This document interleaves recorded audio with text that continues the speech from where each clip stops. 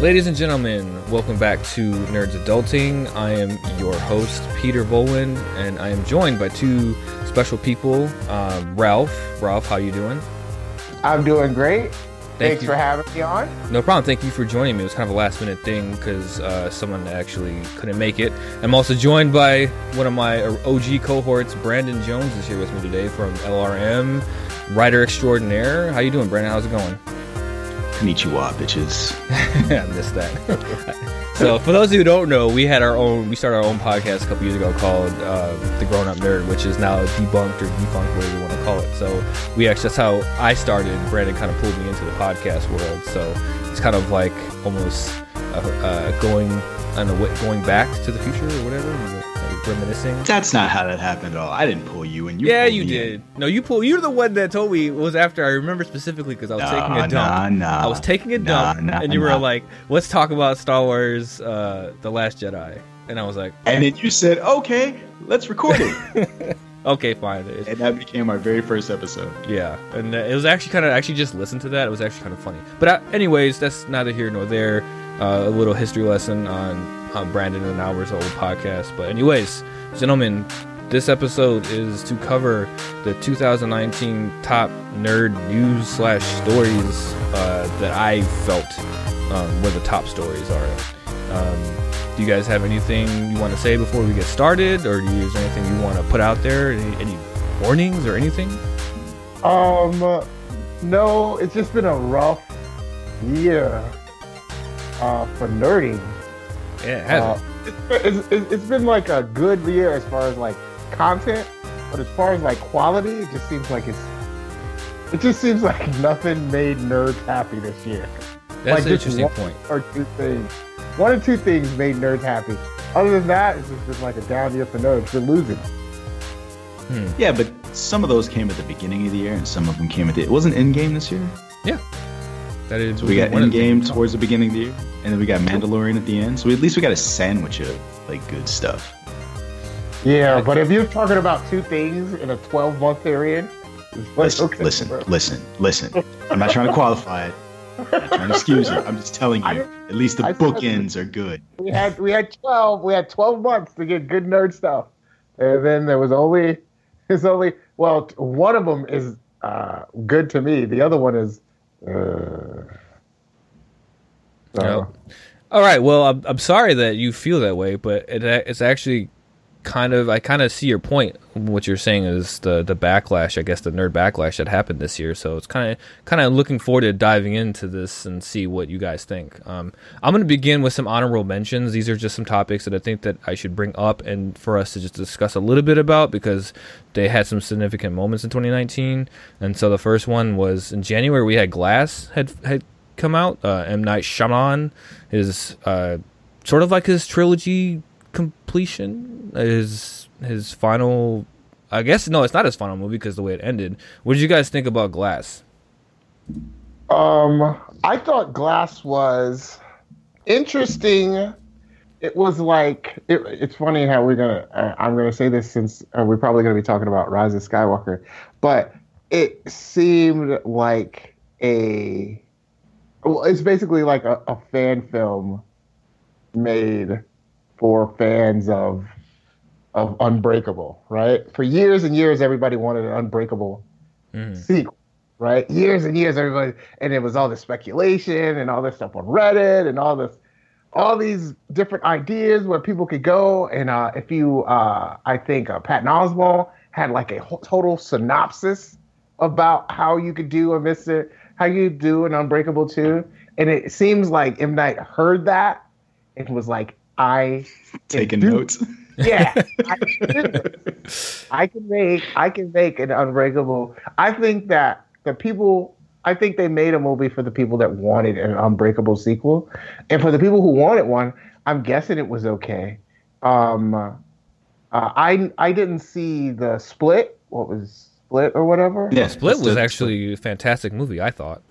I didn't see Split, but I got like the liner notes of Split. And then I went and saw Glass because I just thought I still think Unbreakable is M. Night's best movie.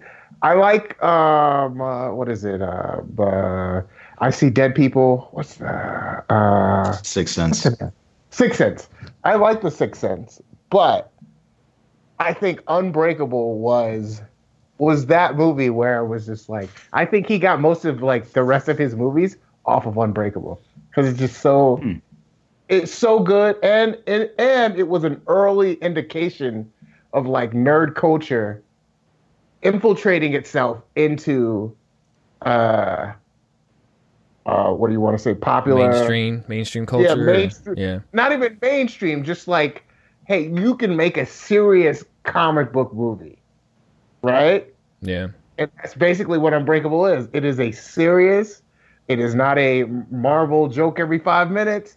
It is not the, it's not the kind of superhero movies we got. Because at the time of Unbreakable, I think maybe Batman or Batman and Robin or whatever, or all these other superhero movies that were trying to do this different thing. And M. Night took like another approach to it. Where I think maybe Glass may have gone wrong, it may, I don't know if, it just went so far comic book, right? The good thing about Unbreakable, which I think, was that it was a comic book movie, but it was still a serious movie about certain issues. A Glass is just a straight up comic book movie, villains and heroes and all this, these secret societies and all this other stuff. It was just like, it was okay.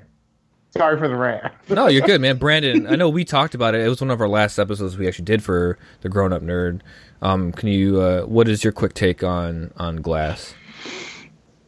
I thought it was entertaining, and I think that, like, it was a slow burn. I did like watching Samuel Jackson stuff, and I think for me that was probably the downfall of the movie, is that he should have been more in it for a movie called Glass. Agreed. There was a surprising lack of Glass. Yeah, I didn't care for the fight scene at the end, but the ultimate way that everyone went out, I still enjoy. Like, I understand that people don't like the way David Dunn went out, like a bitch. and I get that, but I'm kidding. Yeah, like, that's people's sentiment. But I kind of appreciated it, and it spoke to me about kind of the realism of what it is to be a superhero, right? That you could just die kind of alone like that, and just like in a horrible way. And I remember there was this Batman animated series episode where he was talking about, like, it might be the Joker, it might be Penguin, it might be some thug on the street that just gets me. And like, even he acknowledged that, it didn't have to be a supervillain that would just get him one day. And so from that perspective, I appreciated this idea that, like, yeah, it just happens like that sometimes. So I didn't mind that so much. And I thought it was an entertaining movie at the time. Yeah, I think it's been I only seen it once. I saw it in the theater, and I thought it was a serviceable movie. I thought it was entertaining, but I was kind of left wanting more, and it's probably because of the lack of Samuel Jackson, and it just kept calling back to how good Split was and how good Unbreakable was, and this really isn't. It's probably the third worst out of those three, right? I guess we could say. Like, obviously, Ralph, you said you haven't seen Split, but I really, really enjoyed Split a lot. And I really enjoyed. Funny story is, I didn't see Unbreakable until probably late last year. I had never seen it. It's just one of those movies that I missed. And so, but those two movies are just much better, in my opinion, than Glass was. So I just agree with that. I remember seeing Unbreakable and having someone show, and it was before the time of like all these trailers and all these people talking about movies. I remember a friend of mine, having Unbreakable and him showing it to me, and us just that first scene of him on the train is just great filmmaking. And I think it's something that M. Night does very well, just very static shots and character dialogues and not really knowing what's going on, kind of piecing it together yourself. And I think with Glass, there were a lot more set pieces.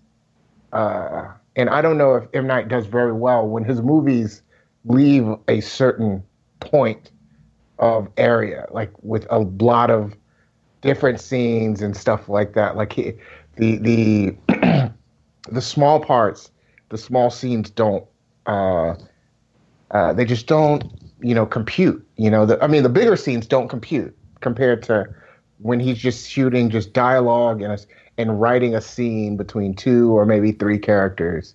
That's why I think the scene that works really well is when all three of them are in there with Sarah Paulson. I think that was some of the best parts of the movie to me. Yeah, I agree. That was really entertaining. All right, I want to move on because this is honorable mentions. We don't need to do a deep dive on this stuff. The next thing that happened this year that we all got to witness was the abomination that was the Sonic the Hedgehog OG trailer, the original trailer. Do you guys remember that trailer? And what were your thoughts? Brandon, I think we actually talked about this in the past too. I was fucking horrified. Yeah, and the memes are great. This is the times I was so happy we live in the modern era when we could see like the stuff people were putting together after that trailer came out. It was hilarious. Yeah, I mean they talk about Sonic got to go fast. That dude went so fast that it just completely destroyed his body. And to their credit, they heard the outcry. And like the movie itself looked fine, but it was just hard to take your eyes off of this train wreck that was Sonic. And so they did the mea culpa and they went back and redid it. And I don't understand how they even got to where they were. Just take that thing and drop it in the real world. Did you hear because you have the template. Did you hear the conspiracy theory was that this was all planned, that they were going to release it so it looks terrible, and then that way it would create all this backlash and all this like talk, like word of mouth stuff going on the internet, and then that's why they did it. I don't believe it either, but I thought it was an interesting conspiracy theory that people were throwing out on Twitter. Ralph, what did you yeah. Well, the last thing I was going to say was that it was cool that now we have, in addition to Baby Yoda, now Baby Sonic. I don't know if you guys saw that. Oh yeah, that's right. Yeah, I forgot about that. Yeah, I missed that. I just I'm really I'm really like whatever's. I mean, it looked very weird. It looked extremely weird, but that was, that was their vision for it. If they had taken it like if they had made the movie that way, right? If they had made it so like everybody that saw the Sonic was just like, what the freak?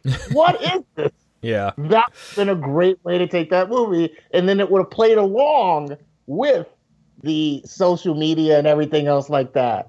We'd be like, well, not only are people in the real world the people in his cinematic world think he looks completely crazy and weird and scary, and have him play that straight. Like, what are you guys talking about? Like, this is how I look. This is who I am, Him being completely nice Stop about body it. shaming me. Yeah. If they would have done that, I think that would have maybe been a more interesting way, but I can understand, like, they put a lot of money into it, and then they had to put a lot more money into it. They'll never get the money they put into it, so, it's like, whatever. But I'm glad they did it, and it was a fun time to be alive. Yeah, it was an interesting experience, let's say, because I can't recall anything similar to that situation when you release a trailer, you have the backlash, then they push the movie back because of this trailer, and then they completely redo the CGI because of it, which costs them millions of dollars more, and like you said, they're not going to make their money back. I can't think of anything that... Yeah. All right, moving on. Another thing I want to talk about, Brandon, I think you haven't played it. Ralph, I don't know about you, but Star Wars Jedi Fallen Order came out in the end of this year. Fantastic. Yes, so you have played it, Ralph. I have played it all the way through. Me too, and it was I was on the fence about buying it until I started seeing the reaction from people online, because it's EA, it's Star Wars, and Star Wars isn't in the best place right now, I guess, fandom wise, I guess, but that game blew me away. It was amazing. It was such a great ride, and everyone was complaining about it. Not complaining, I'm sorry. Some people were complaining, saying, "Oh, this is all stuff that's been done before." And I was like, "Yeah, but it's done really well. Like, who cares if you did stuff like this in Uncharted?" So Star Wars is what, 35, 40 years old. It's all been done before. Like, once you put Star Wars in the title, you're like, okay, I know what I'm getting. So I think it was more like the game mechanics. Like the wall crawling is done in Uncharted. The combat system is similar to Dark Souls and other combat parry systems that we've seen in the past, and wall running, which we've all seen from Respawn, who designed the game. I have this. I just feel like once somebody gets something right, right? So take the Batman Arkham combat, right? Once you get that right, if other people copy that combat, it's it's like, okay, this is what combat is. This is And it's what a win for us. Yeah, this is the best combat it is. Like, yeah, you're gonna take stuff from other games. Like, there's not gonna like they don't say that about Call of Duty. When other games put pointing and shooting in games, they don't say, well, this is just like Call of Duty. They're all like Call of Duty. Everything's gonna be the same. So I don't really understand where they were. The game was fantastic. It made you feel like a Jedi. It's one of those rare games where like things started happening, like maybe even in cutscenes. I was like, man, this is great. Like I'm really into this. Like, I like the when the what do they call it? Don't spoil it. Don't spoil it. No, I'm not gonna spoil it. But there's a time where you get to see one of the enemies with like their mask off. I was like, man, I think I would turn to the dark side for this. I think I know exactly what you're talking about too. My lightsaber's coming out. Hey, baby, we don't have to fight no more. I'm on your side. All right, let's go get a burger or something.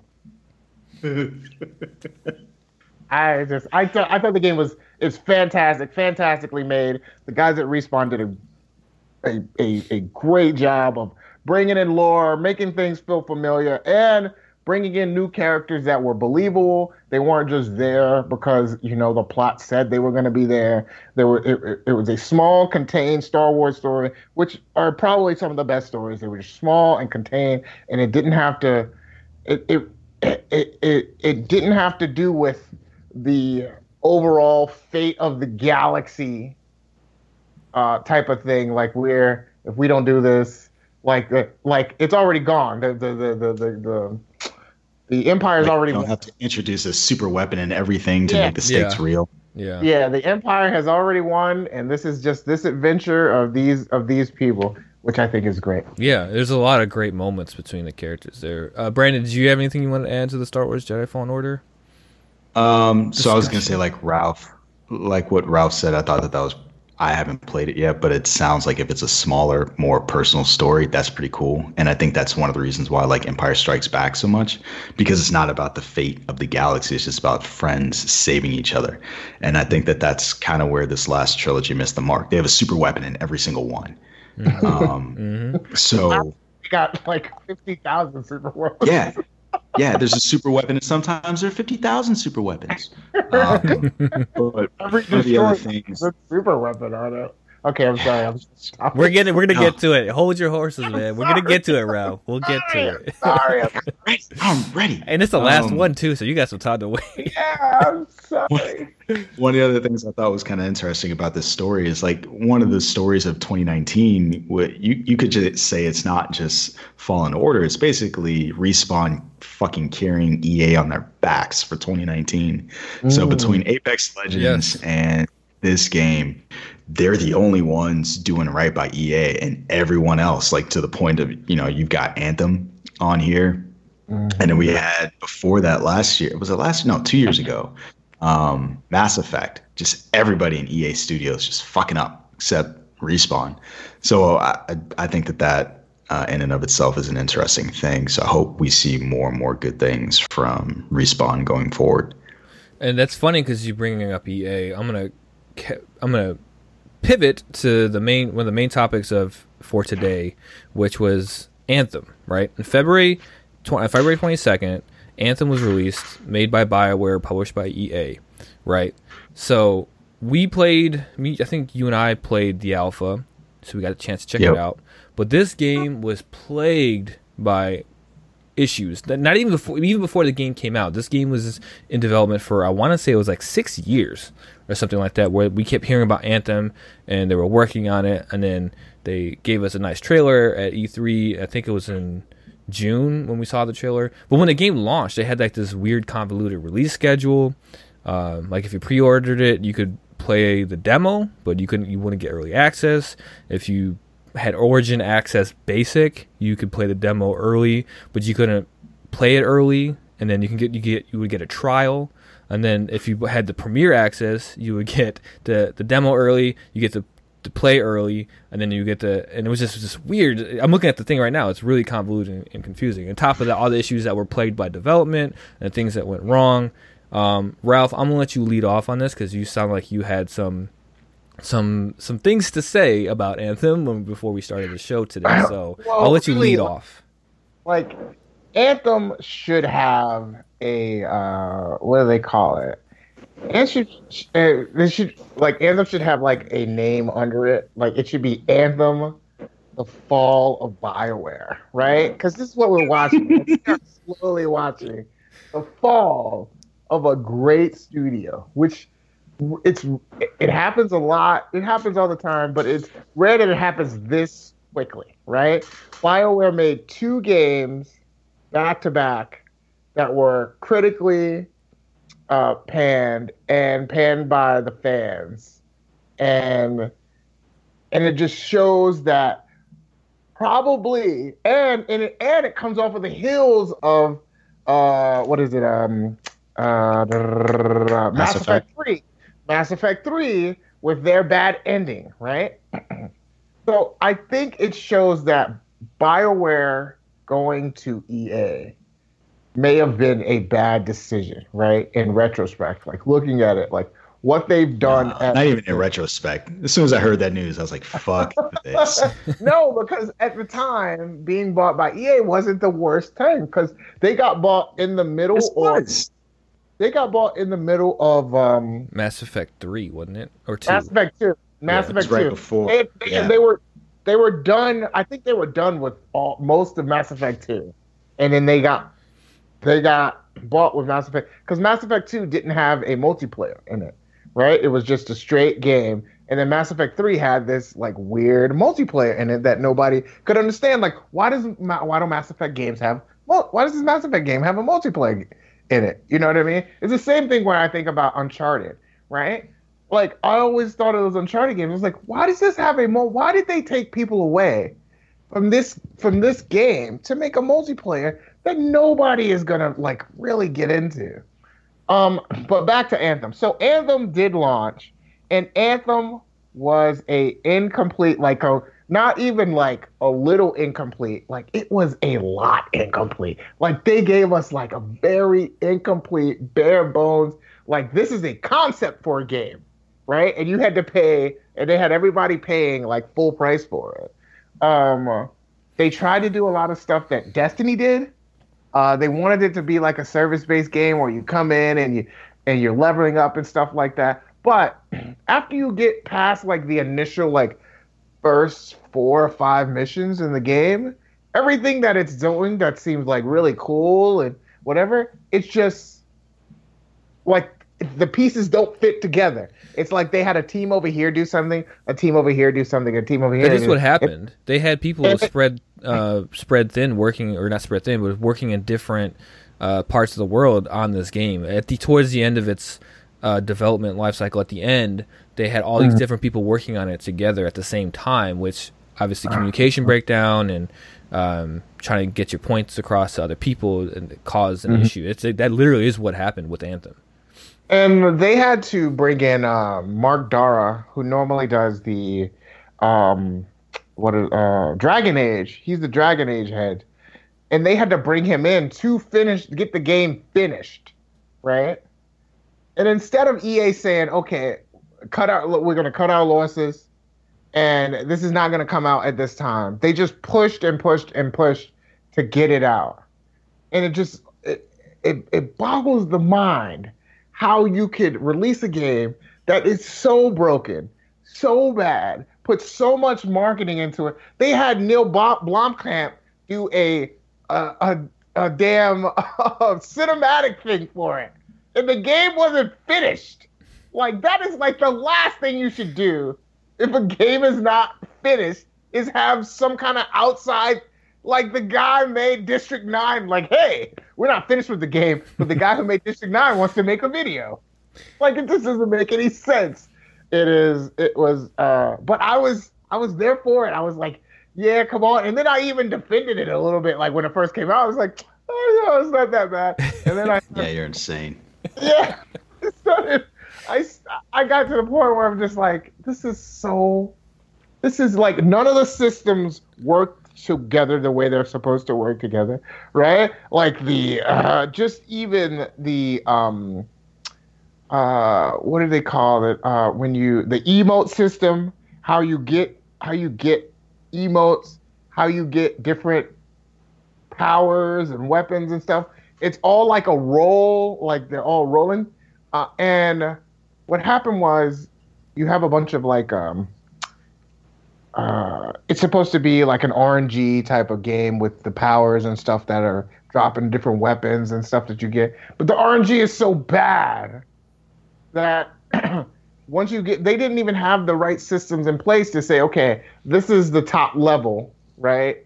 And then once you get to the top level, everything's going to drop at that level. It's just going to be different, different stats on the gear and stuff like that. No, they were just like, no, you still might get the lower level gear. You're mostly going to get the lower level gear when you get to the highest level. And it's not even like a whole number. Like the power cap was like 728. It was like that was the number they stopped on. I'm like, well, 728 sounds like a good number. That'd be a great power cap. Like who does that? It's not 730, not 725, 728. It was like this game was bad. It was unfinished, and it's still unfinished. And hey, but they said they're not giving up on it. Last I read is they still have plans for this game, which is surprising in my opinion. But you talk about it wasn't finished. They actually had issue where Sony PS4s were basically soft bricked. Like they couldn't do anything until they booted back into safe mode. Like what game does that to a video game system? Like that's unheard of from any game that I've ever heard doing that to a system before. Brandon, what do you got for Anthem? What do you have to say about that game? I feel like I've said enough words about Anthem. Like I played the alpha and I just said nope. Like you play a game and you just get a feeling for this is the rhythm of the game and this is going to be the mechanics.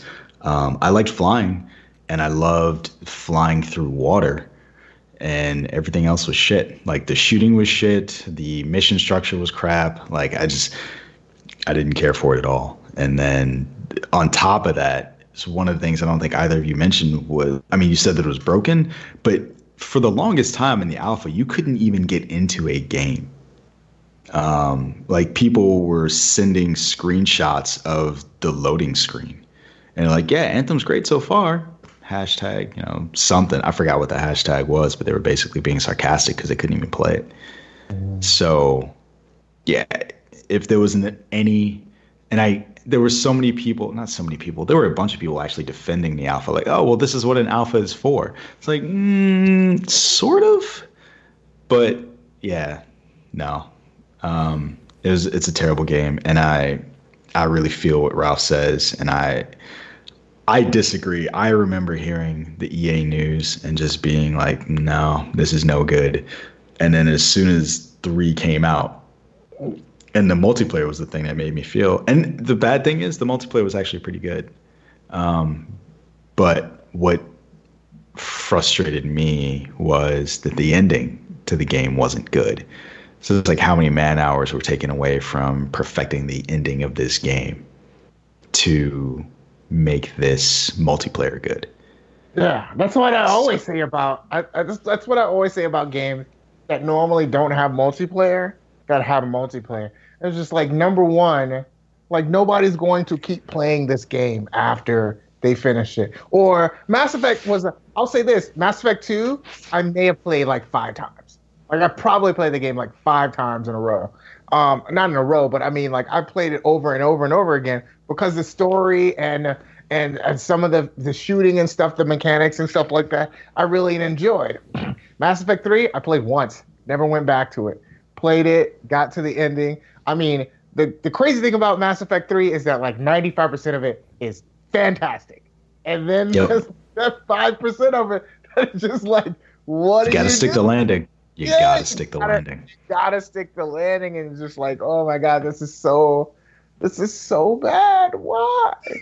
But Anthem is so far removed from Mass Effect. And it's just like, I think since the guys who created BioWare, the guys who started BioWare, the doctors, since they left, BioWare has just been, it's just been mostly a name. It's EA with another it's like name. Bungie, right? Everyone talks about, oh, Bungie this and Bungie that, especially not that there's anything wrong with Destiny 2. I think Destiny 2 is in a great state right now. But before they got to where they are now, they struggled with Destiny 1 and they struggled with Destiny 2. And everyone's like, but it's Bungie, but it's Bungie. But yeah, I was like, you know how many of those people worked on the original Halo that are working on this game right now? They're probably not very many. And so you can't all those people are at Microsoft. Right. Yeah, they're probably at Microsoft, but they're all doing... what's the Halo studio? 343. Yeah. Yeah, all the people, because that's what happened when they left Microsoft, right? Microsoft says, like, this. So when Bungie left Microsoft, Bungie said, hey, we want to make something other than Halo. And Microsoft was like, it's $1 billion franchise. Why would you make something other than Halo? They said, okay, everybody wants to make something else. You guys go be Bungie. You're not taking Halo. Everybody still wants to make Halo. You come and stay with us. That was basically how the split went. Yeah. It's funny you said Bungie, Pete, because of what it made. The conversation that you and I have had was about DICE. And we would talk about, Battlefield Bad Company 2. Great game. Why can't you do that again? And they basically said, like, we don't know what it is that you like about that because they're not the same people anymore. Yeah. It is a different company. Yeah. When I heard that, I thought that was the weirdest thing I'd ever heard. When the guy said, when they said, we have no clue why people liked that game.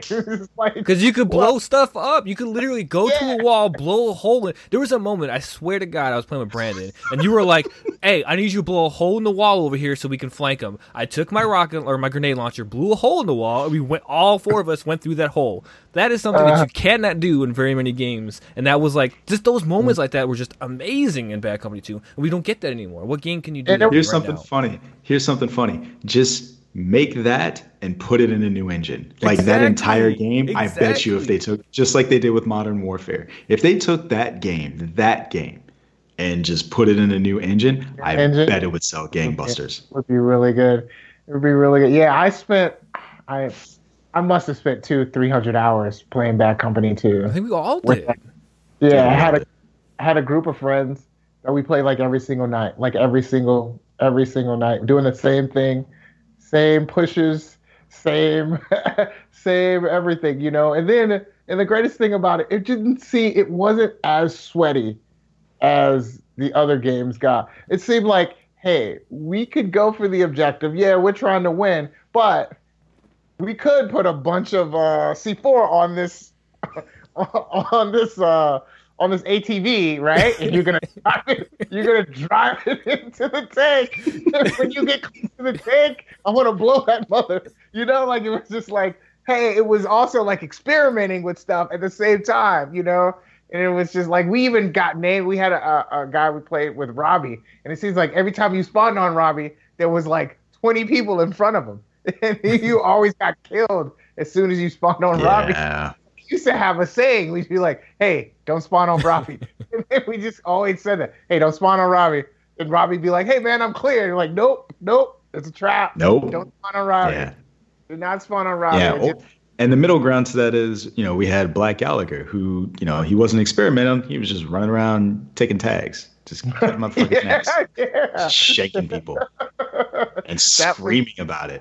And it was, I also think that it was before they got super, we need to have 300 people. Like, you had time to maneuver and set up what you were trying to do, And now you can't because there's 300 people on the battlefield. And you can't even, once you move left or move right, you're getting shot by 300 people. It was a small, contained, it seemed like the maps were perfectly made for the amount of players that they were going to put on the battlefield. And one team had a time to set up what they were trying to do. Your team had time to set up what you were trying to do. And then you just, you tried to execute. And if that plan didn't work, you did something else. But with BioWare, it's just like, this is like, BioWare was such a big deal. Their name carried so much weight. Now when you hear BioWare, you're just like, now their name is associated with shit. Mm-hmm.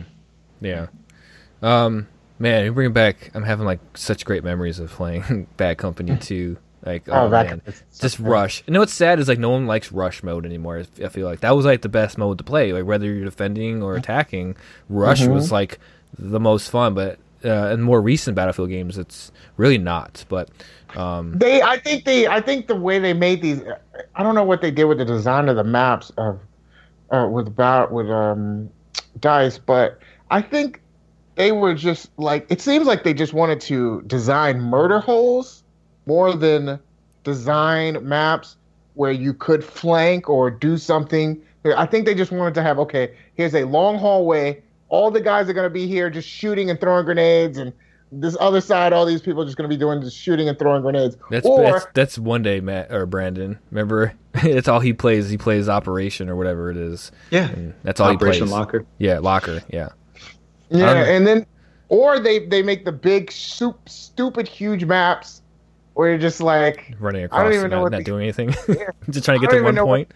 Yeah, I'm like, I can't even get there. Like, I'm getting killed before I even get off of my base. Like, how am I supposed to drive 4 bases along? Like, and it's just like, I think what DICE needs to do is they need to bring it back down. Bring it back down. We had the 64 to 700 players and stuff in a map. It just doesn't work. Like, as a player, that does not, it just doesn't, it's not my, it does not work for me. And I don't think it works for DICE. And I think people, people enjoy all the Battlefield 4, Battlefield 5, Battlefield whatever. But I think Bad Company was probably the height of the reason why the reason why they're able to make Battlefield 4, Battlefield 5, and everything is because Bad Company was such it was such a success. And also, it was an alternative. When it first came out, it was an alternative to the Twitch. Call of Duty. That's what it literally went from Call of Duty to that because of Tone, our friend. He convinced me to play it, and I was like, after that, I never went back. It was a contrast. It was just like something like, if you don't like that type, here's a little bit something that's a little bit more.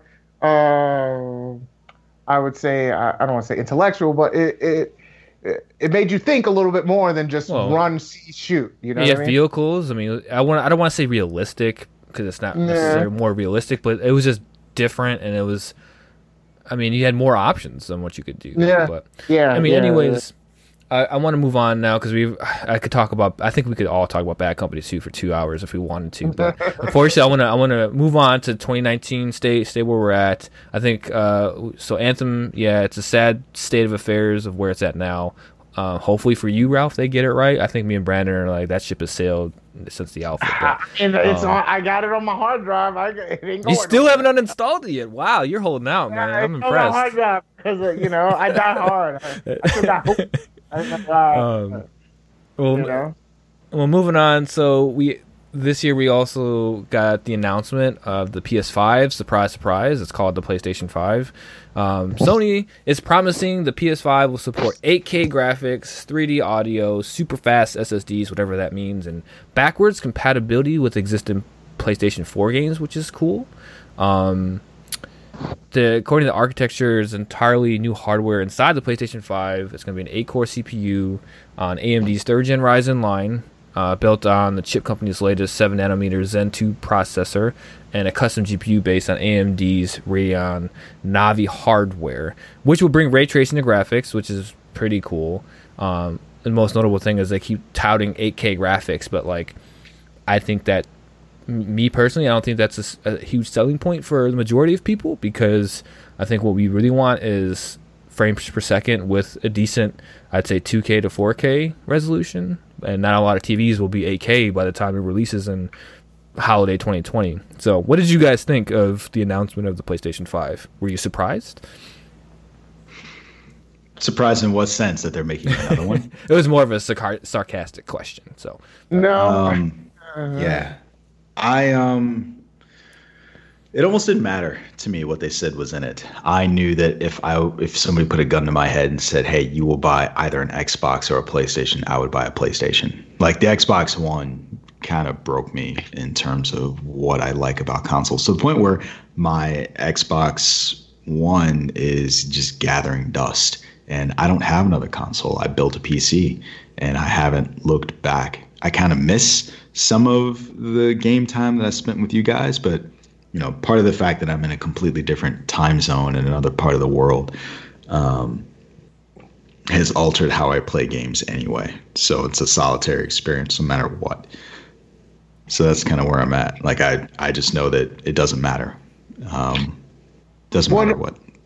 What I don't understand about the 8K is like the human eye we can hardly see 4K. So why are they making things 8K? Because people like big numbers. It's like the phone race. At some point, they just throw specs and specs and specs at you, and then people not like us, but not necessarily us, will be like, "Well, my system has this and like this processor and this amount of memory," and and it just becomes fodder for fanboys. Like, it was one of the selling points for PlayStation 4. Not saying that was the only reason why, but everyone knew PlayStation 4 was the more powerful system, and I think that really helped it. It wasn't the only thing, but yeah, it was those exclusives, man. At the time, I think what really, I mean, I don't want to dive into it, but I think that we didn't really know the exclusives that they had at the time of the announcement of the PS4, right? Because they didn't have Horizon Zero Dawn.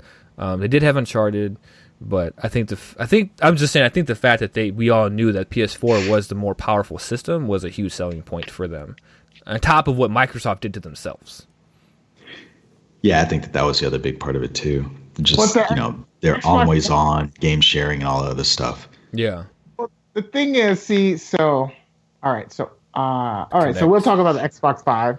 So the Xbox 5, I mean, not the Xbox 5. Yeah, see, you're already confused. See, what is? Hey, look at you. You're already confused. Thank you, Microsoft, for confusing all of us. So they're going to come out with the PS5. They've been coming out with them since 1994. Surprise, surprise. They came out with another one. You know what I mean? I don't really. It's not every PlayStation system I've had has broken on me, so I can't really even. Every Xbox system I've had has broken on me. So yeah, every PlayStation I've had is broken. So, and I still have my launch Xbox One. I just think Sony and I think the reason Sony won. Why Sony did so big this time is because Microsoft dropped the ball. They thought they were something that they weren't, and it was price.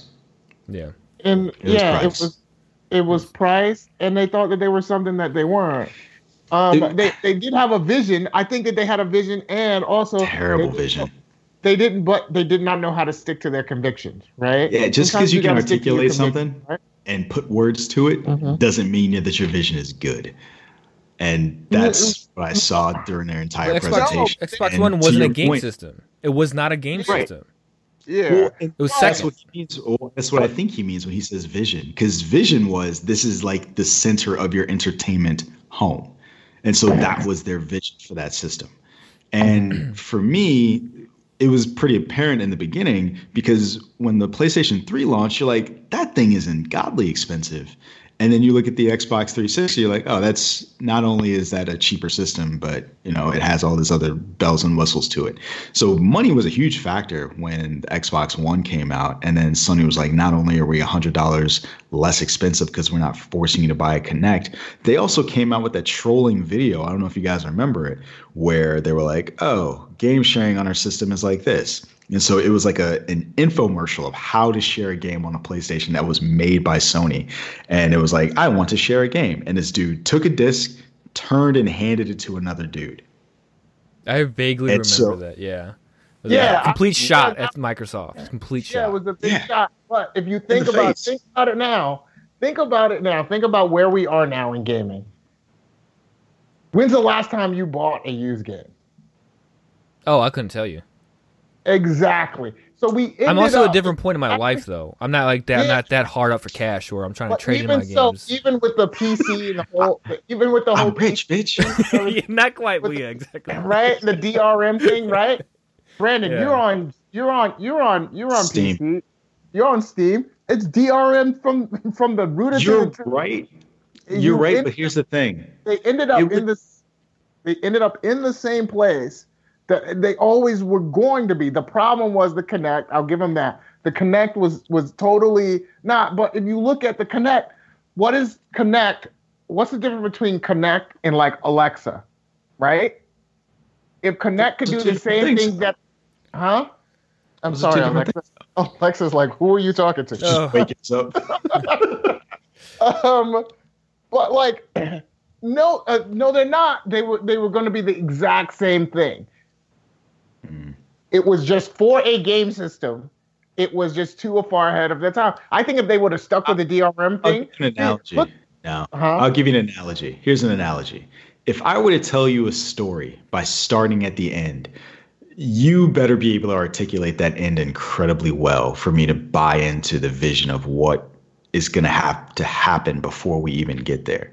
They told a story that started at the end and didn't articulate a good way of how they're going to get there. Oh, and we're also going to charge you more money for it.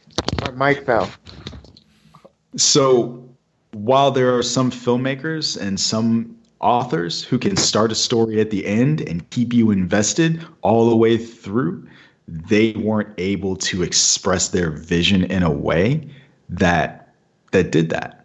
And it was a change. So I think you're right. Yeah, I think they were eventually asking we did us, get there. They were asking for gamers to change their way of thinking, and we weren't ready for that, I don't think, at that time. Like, they wanted us to change our views on the used game process, the DRM process, and they actually had some cool features. I think, like, the family sharing, you could share the game up to, like, 10 people, I think it was initially, but you're right, they didn't articulate it well at all. I mean, you can't, you have to really hit home on your message if you want to change the way gamers are going to game. We are... And here's the other part of that. Oh, I'm sorry, go ahead. No, go ahead. I'm done. I was just going to say the last thing I was going to say. So, Ralph, you brought up the fact that I'm on PC and DRM and all that other stuff. And so you're saying, they wanted us to change the way that we did our stuff. One thing that I knew, even when I was on the Xbox, is that the marketplace for games was entirely different. So I don't have to buy a used game. I can get games for cheaper on PC than I ever would have got them used by buying them for any console.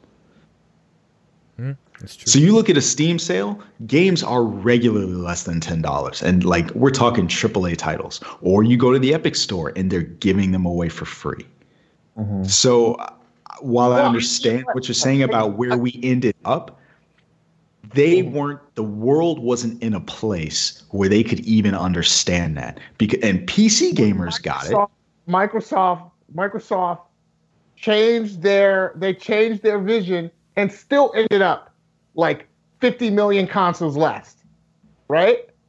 This is my whole thing. Like, don't change your vision and still lose, like, badly. Like, if you're going to change...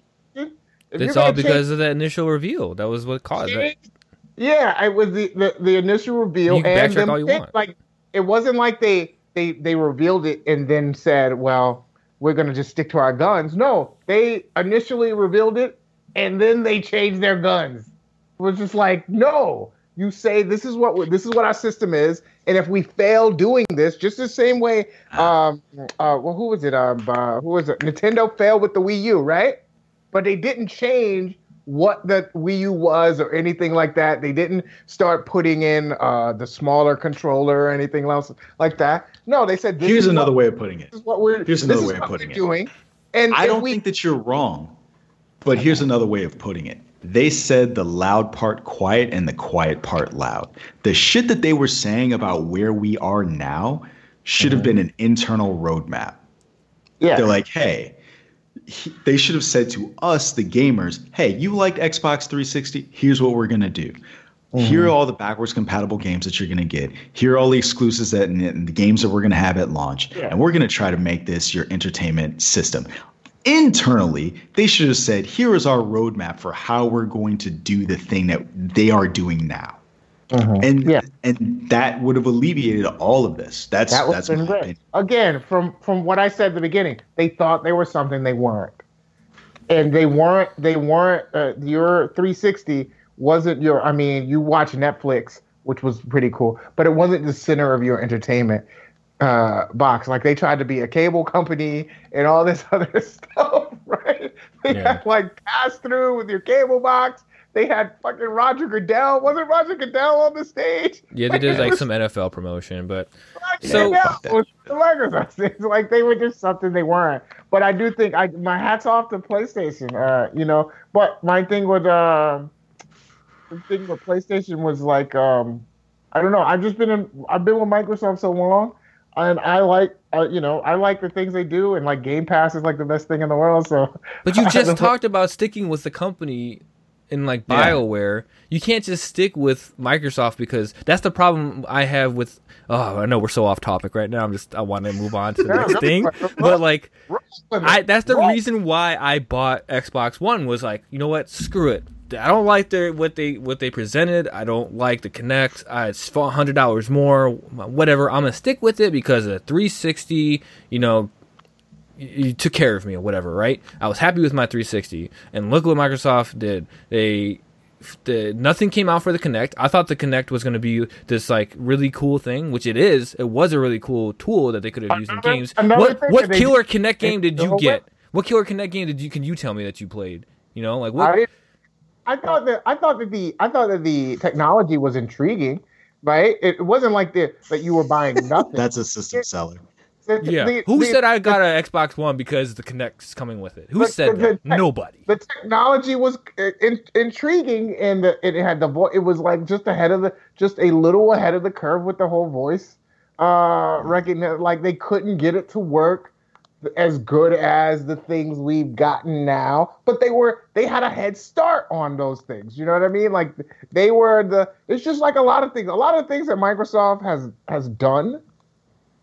It's just everything that PlayStation Network is just a copy of what Xbox Live was, right? But when I got a PlayStation, like a PlayStation 3, like they still had like tap to talk. Like they didn't even have party chat or none of that stuff like that. All that stuff comes from Microsoft saying, hey, this is what we're experimenting with as far as your online gaming experience. Well, 360 did the same thing. They copied a lot of stuff that PS2 did, right? They went for exclusives. They went for a cheaper price. I mean, they did a lot. Like every system has exclusive, right? I'm saying that all the way we play video games, as far as multiplayer, as far as online, a lot of it started with Microsoft innovating in that space. All the game stores and all that stuff that all started on Xbox Live. They were the first people to do it. But does that mean just because they did it first doesn't mean you should stick with them, though? Is what I'm saying. I don't like that idea. You were talking about. I said before, if somebody does something right and you copy it, it's like, hey, this is the standard on how these things are. I'm saying that Microsoft started and they did these things way back when, and they stuck with them. What happened with the Xbox One is that they wanted to try these things. They wanted to try to do something new, but they did not stick to their goals. They did not stick to their laurels and say, okay, this is if we have a loss on this, yeah, we do. We'll get them again the next time. No, they just kept backflipping and backpedaling. Because they knew that after that initial release that they were effed. They knew that after what Sony came out with. And what they showed shortly, I think it was before, I can't remember the timing, but they knew that if they didn't change or backtrack, they were going to get hammered even worse than they are now. That's why they changed PlayStation started in the same spot the generation before. And they ended up, and they started in the same spot a generation before, and they ended up even by the time the generation ended. Oh, but Microsoft, no way they're going to get even this gen. There's no way. You know why? Because they're so flippant about what they believe in. Well, I don't think that's true. It's unattainable. There's no way. It's physically, I would say, it's impossible for them to catch up. And also, they rested a lot on multiplayer, thinking that was going to be the big thing, which it was a big thing. They just did not have think about if Microsoft had bought Epic, how big they would be. I mean, they are big. Like to tell the truth, if you take the consoles out of it, like Microsoft has pretty much won the generational thing. Because if you look at it just like at a, like a base level, Microsoft owns probably the second biggest online game in the world. They probably got the biggest online infrastructure. They got the Game Pass, which They got the biggest PC structure because everybody that plays PC games, like 85% of them are on Microsoft system, on Microsoft software. It's not 85%. It's more like 95% it's is more like like 25%. Wait, name all the games that are on Game Pass that are both PC and on Xbox. It's not that many. It's a lot, but it's not that many. No, I'm talking about pure PC gaming, period. Every time you go to PC gaming, you're on a Microsoft or you're on Microsoft software. Oh yeah, because it's on Windows 10, yeah. You're on Windows or whatever. So you're already on Microsoft. So they've gotten there. If you just take like the consoles away, then the Microsoft they're making money. They're making money hand over fist.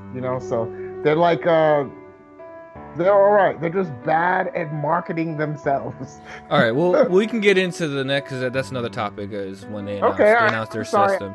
Don't apologize. This is like you said. I love it, but I want to stick to the 2019 theme. I love the conversation about because we can talk ad nauseum about the PS4 and Xbox One launch competition, whatever you want to talk about. We can talk ad nauseum about that, and I would love to. But I want to stay on track here. I mean, reel us back in a little bit here. Hey everyone, thanks for listening to part 1 of our review of the top nerd news stories of 2019. Stay tuned for part 2 tomorrow. If you're enjoying Nerds Adulting, please don't forget to like, subscribe, and share.